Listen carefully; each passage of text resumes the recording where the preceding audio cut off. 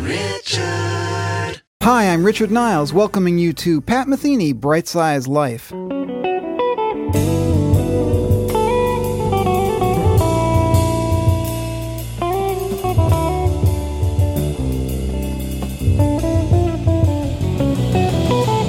The music you're listening to kicked off the career of one of the most critically acclaimed, commercially successful, and musically significant jazz artists of the last 40 years.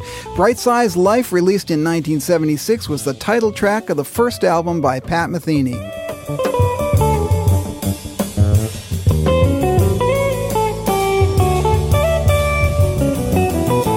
I first met Pat when I was a student at the Berklee College of Music in 1974. Vibraphonist Gary Burton, then dean of the college, had asked Metheny to join his group and teach at Berklee. Pat was 19.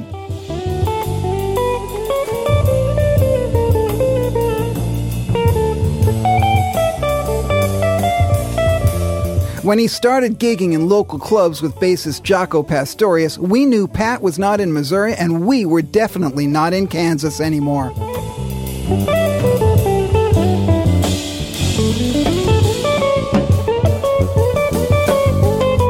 This unique series features Pat Metheny talking to me about his career, one of unparalleled achievement, including over 30 albums, innumerable awards, 3 gold records, and 12 Grammy Awards, including an unprecedented 7 consecutive wins for 7 consecutive albums. I asked Pat to talk about the character and creative sensibility that enabled a kid from Lee Summit, Missouri to become one of the most important artists in the history of jazz. There was no indication, certainly to anybody, that I was going to get much further than throwing rocks at girls in the neighborhood and not doing too well in school. Key to everything would be my older brother Mike, who was an amazing musician at a very young age.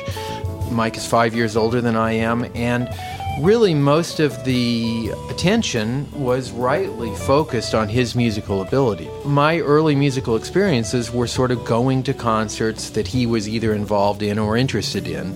So it was all revolving around the trumpet. Trumpet consciousness in general would certainly be the formative mechanism for my entry into music. I started playing the trumpet myself with Mike as my teacher when I was about 8. There was also a moment in the 5th grade where they bring this machine into the school and they play like a very low pitch and a very high pitch and say which one is higher, and then they gradually bring the pitches together. For me, it was sort of like, well, that first one, that was definitely higher than that next one. And I ended up getting, even when they got to the point where it was very close together, I got a really high score. In terms of my own personal sense of success in music, I remember feeling like, wow, that's pretty cool. And your parents were musical as well. Yeah, not professional, but my dad was a very good trumpet player. I mean, he's got a great sound. He can really get around the instrument well. And my mom is an excellent singer with great pitch, a great sound. And her dad, my grandfather on my mom's side, was a professional trumpet player his whole life. He played a summer under John Philip Sousa. Hearing and seeing all that, watching my brother practice a lot, hours every day, was very formative and very important.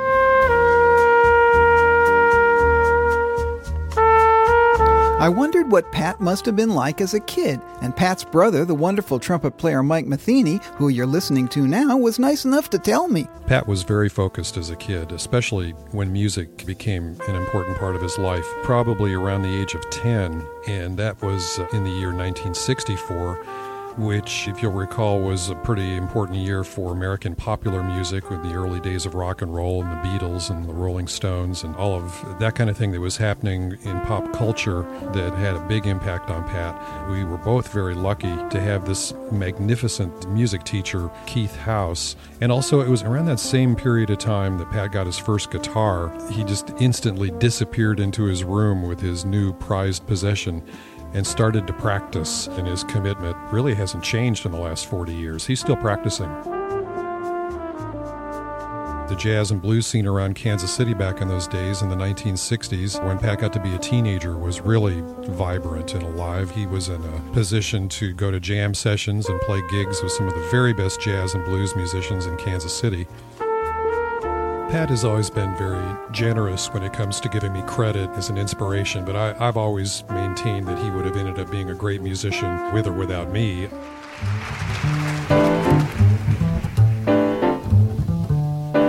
Beyond his family, Pat's clearest musical influences were Miles Davis, Wes Montgomery, and the Beatles.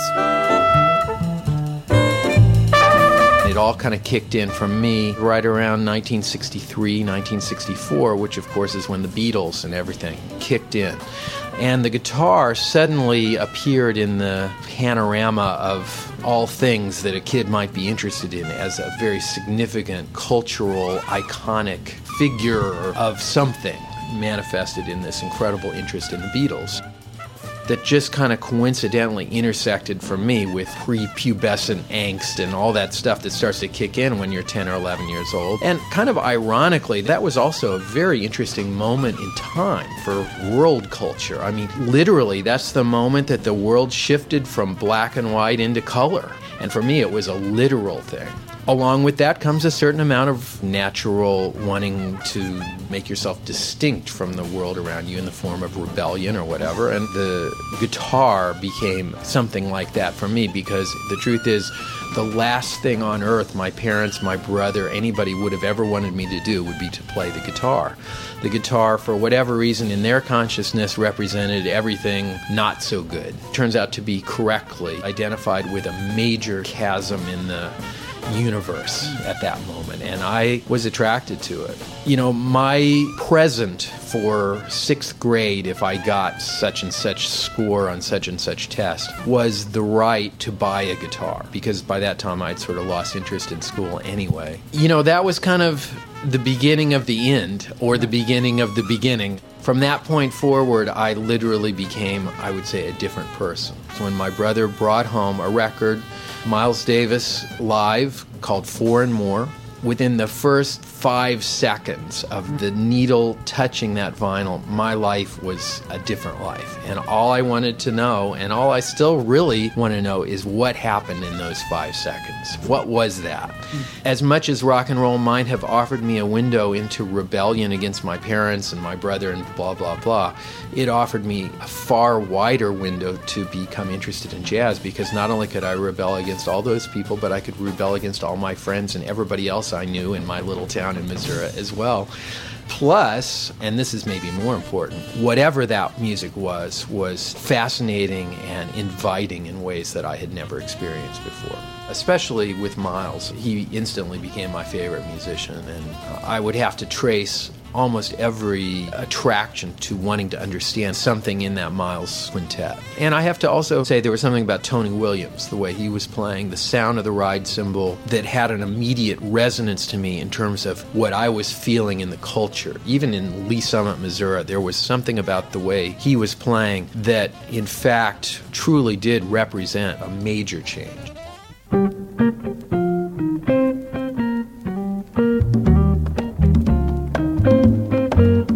Hearing Wes Montgomery was another massive, major change for me. There was a quality that Wes's playing had that was very much like the way Miles's music affected me and made me want to just listen to it again and again and again and again and again. Through that process of listening, you naturally memorize things. Not only what Wes was playing or what Miles was playing, but what was happening underneath them and around them.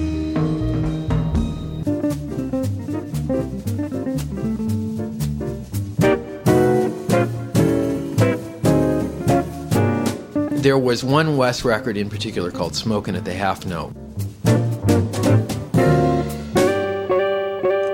That record became an incredible touchstone for me, because I think that when I think about Wes, or if I think about Miles, I would also describe those two guys as being the two guys who have left a sort of sonic residue that has pervaded all of music, not just jazz, since. And to me, there's only one other musician of recent times who I would include in that category, and that's Jaco Pastorius, in the sense that their sound went way beyond jazz. It was something you can't turn on the TV without hearing something that's reflecting that sound in popular culture. Plus, even in the most extreme nooks and crannies of the avant-garde, that sound is also pervasive. There was just this depth to it, this sound thing.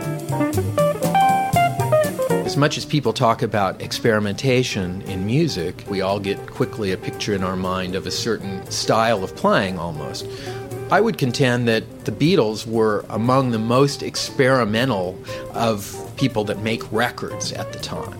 Wes, if you want to talk about marking your own time through a sound that could only be of your time, to me, his simple playing on some of those later records where he just plays the melody of like Windy or something like that, to me, it's much more avant-garde in a way to be able to play a solo that's 8 bars long, that's that deep, than it is to play 45 minutes of playing free.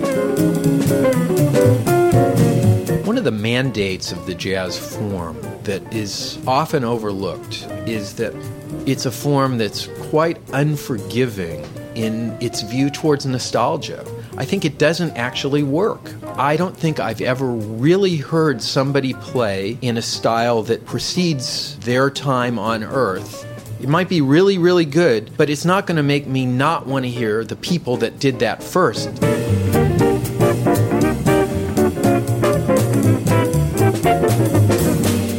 I've always tried to embrace what I love and what I feel around me now. That was true early on. And in fact, part of the reasons that I started to write tunes was because there was a way I wanted to function as an improviser that I was not able to really do playing on a blues or playing on a standard. I could play in those settings and it was fine and still fine. I still enjoy doing that.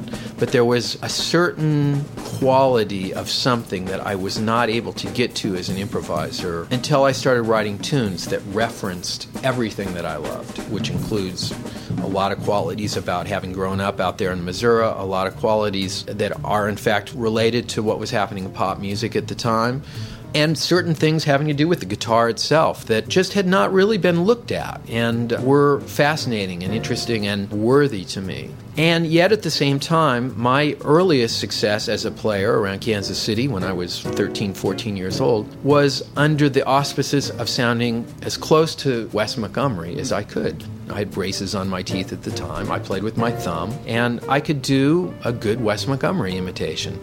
The sense of acceptance and applause and sort of getting house and all that stuff that comes with that, even at a pretty early stage, there was something about it that bothered me. I knew, as much as I enjoyed stepping into that guise, it wasn't really what I had to say. And there's another, maybe more important part of this, which is I love Wes so much. I realized that, in fact, it's kind of disrespectful to sound like somebody that much. Wouldn't it be better to look at Wes and say, wow, this guy found a way of playing that was all his own, that didn't sound like anything that had preceded it? Why not go there as a tribute to Wes? So there was a point where I just said, okay, I'm not going to do that anymore. You know, then there's a period of roughness, because that is, in fact, part of what your vocabulary is, but it was a worthy moment for me.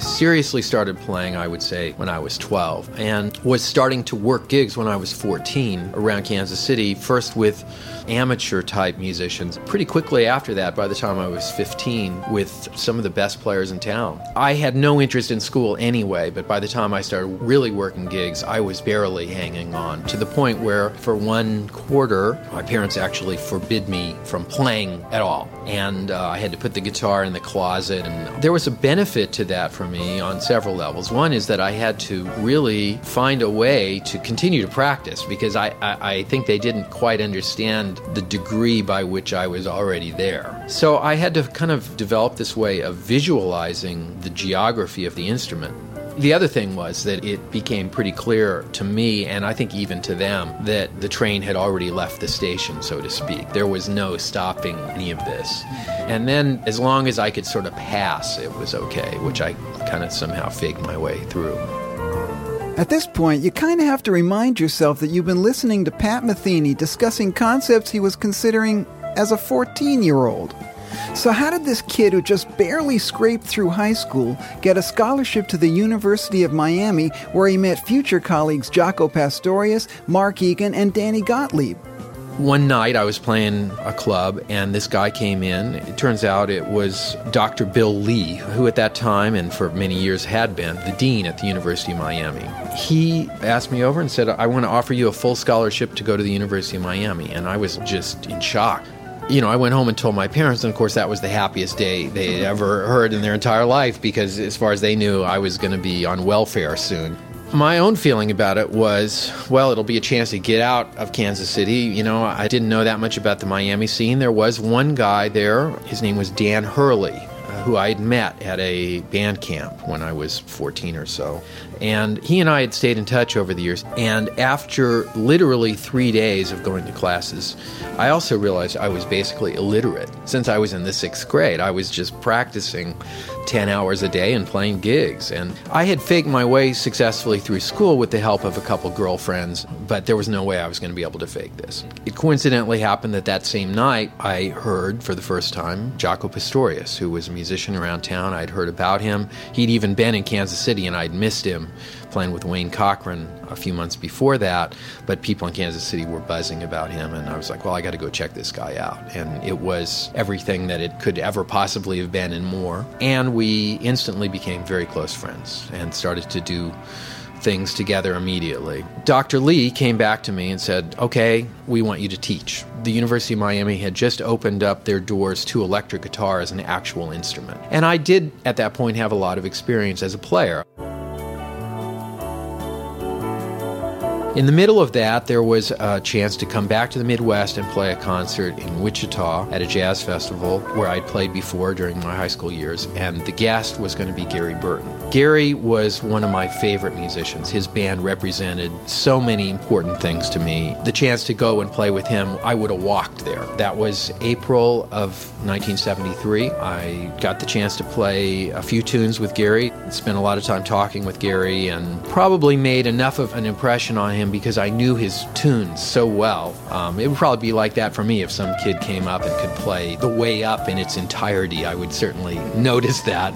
Gary then offered me the chance to move to Boston and teach at Berkeley, which I did. That's where I met you. January 74, right? Absolutely right. Grammy-winning vibraphonist Gary Burton described meeting Pat. Pat was 19 years old, and he walked up to me and asked me if he could sit in. And he came up and asked me if I had any advice afterwards. And I suggested that he should move to a city where there was an active jazz scene. He decided he would come to Boston. And he spent quite a bit of time just following me around. And he was a keen observer. I noticed this right away, soaking up everything that was going on. And I think that's one of the secrets of his early success. He was a terrific learner. I could never overemphasize enough the unbelievable benefits that have come to me as a musician and as a student of music through the hours that I was able to be around Gary as a player, and also things that he would offer off the bandstand in terms of the way you analyze music, the way you look at chords, the way you fit into situations dynamically, texturally, how much activity is required in order to achieve this or that effect. And then be able to go up on the bandstand and demonstrate in the most artful way, illustrate what he just said. And also I think Gary probably recognized that I probably was going to be a band leader at some point and was incredibly generous with letting me sort of see the mechanics of it. Like, okay, tonight we got $1,000 for the whole band. I'm giving you guys $50 each, but I'm keeping $600 after I pay for the gas because we're going to drive to Vermont. And also kind of monitor my thing in terms of tunes I was writing and pretty much tear them apart. Undeniably accurate and pretty ruthless, and yet at the same time not with any malintent. Just, why is it that you're looking to do this when you could do that? After 3 years of that, I was ready to move on to different territory, and in many ways, it's the normal jazz trajectory, which is you play in somebody's band for a while, you take what you can from their thing, and you also then learn from their thing what you're not getting to do in that environment that becomes something of a goal for your own thing.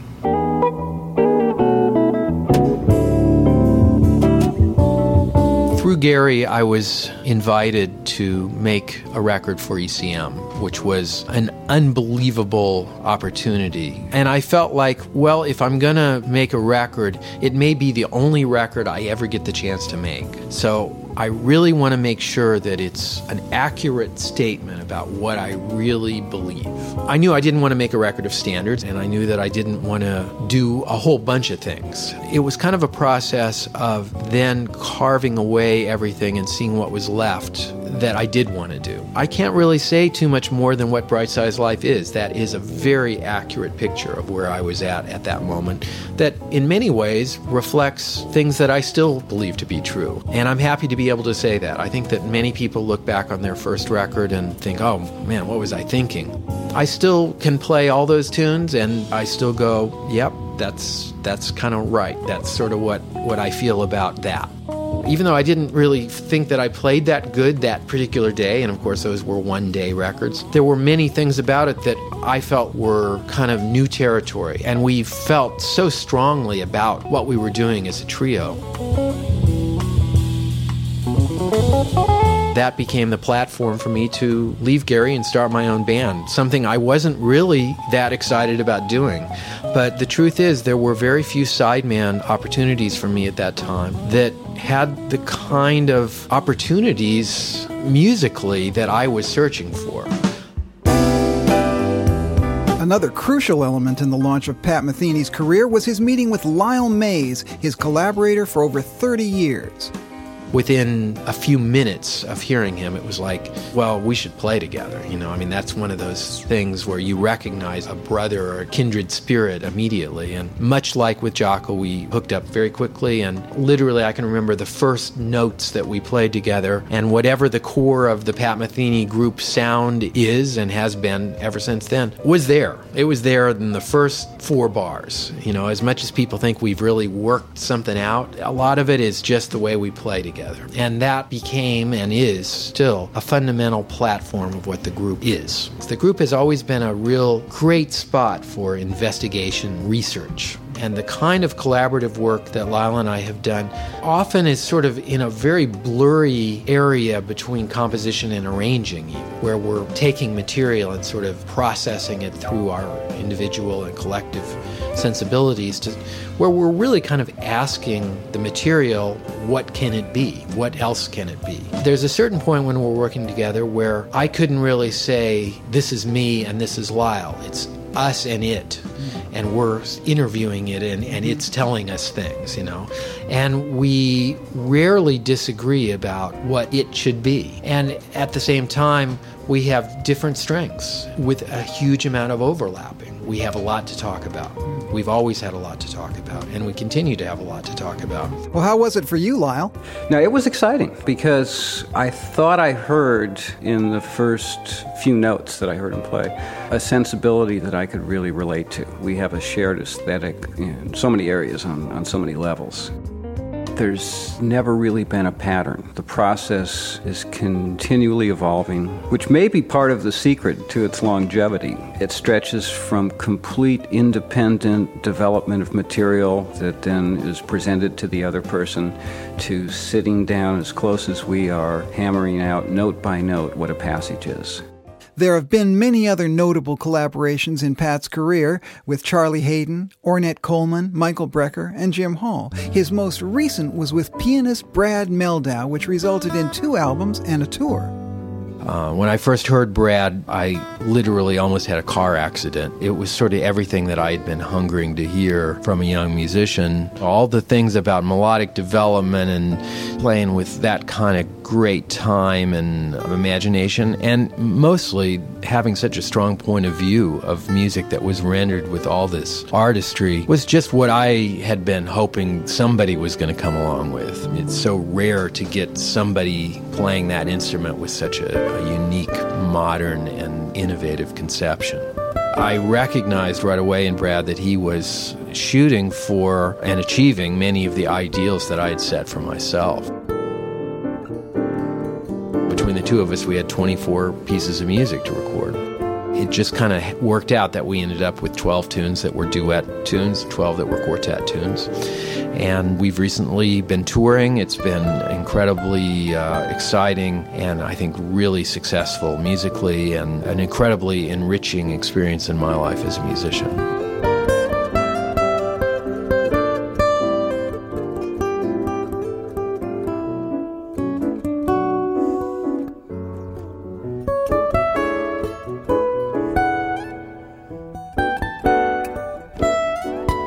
This program has been more about the why and the how than the what of Pat Metheny's career. Although the public only sees the end result, the recordings, the concerts, and the awards are only the facts of his accomplishments. But here Metheny reveals why he was driven towards music with a stratospheric drive and dedication highly unusual for a preteen. We've also seen step by step how he set and achieved each of his demanding goals. Next week's program will further examine the inner workings of the creative mind, focusing on the concepts and methodologies that have made Pat Metheny one of the most fascinating musicians of our time. I'm still Richard Niles, saying thanks to Gary Burton, Lyle Mays, and Mike Metheny, to my production assistant Yannick Guizdala and mixing engineer Peter Dale. Niles Productions would like to thank the very executive producer David Morley and all at Above the Title. Thanks most of all to Pat Metheny for giving his time so generously, offering us a unique insight into his bright-sized life. Radio Richard.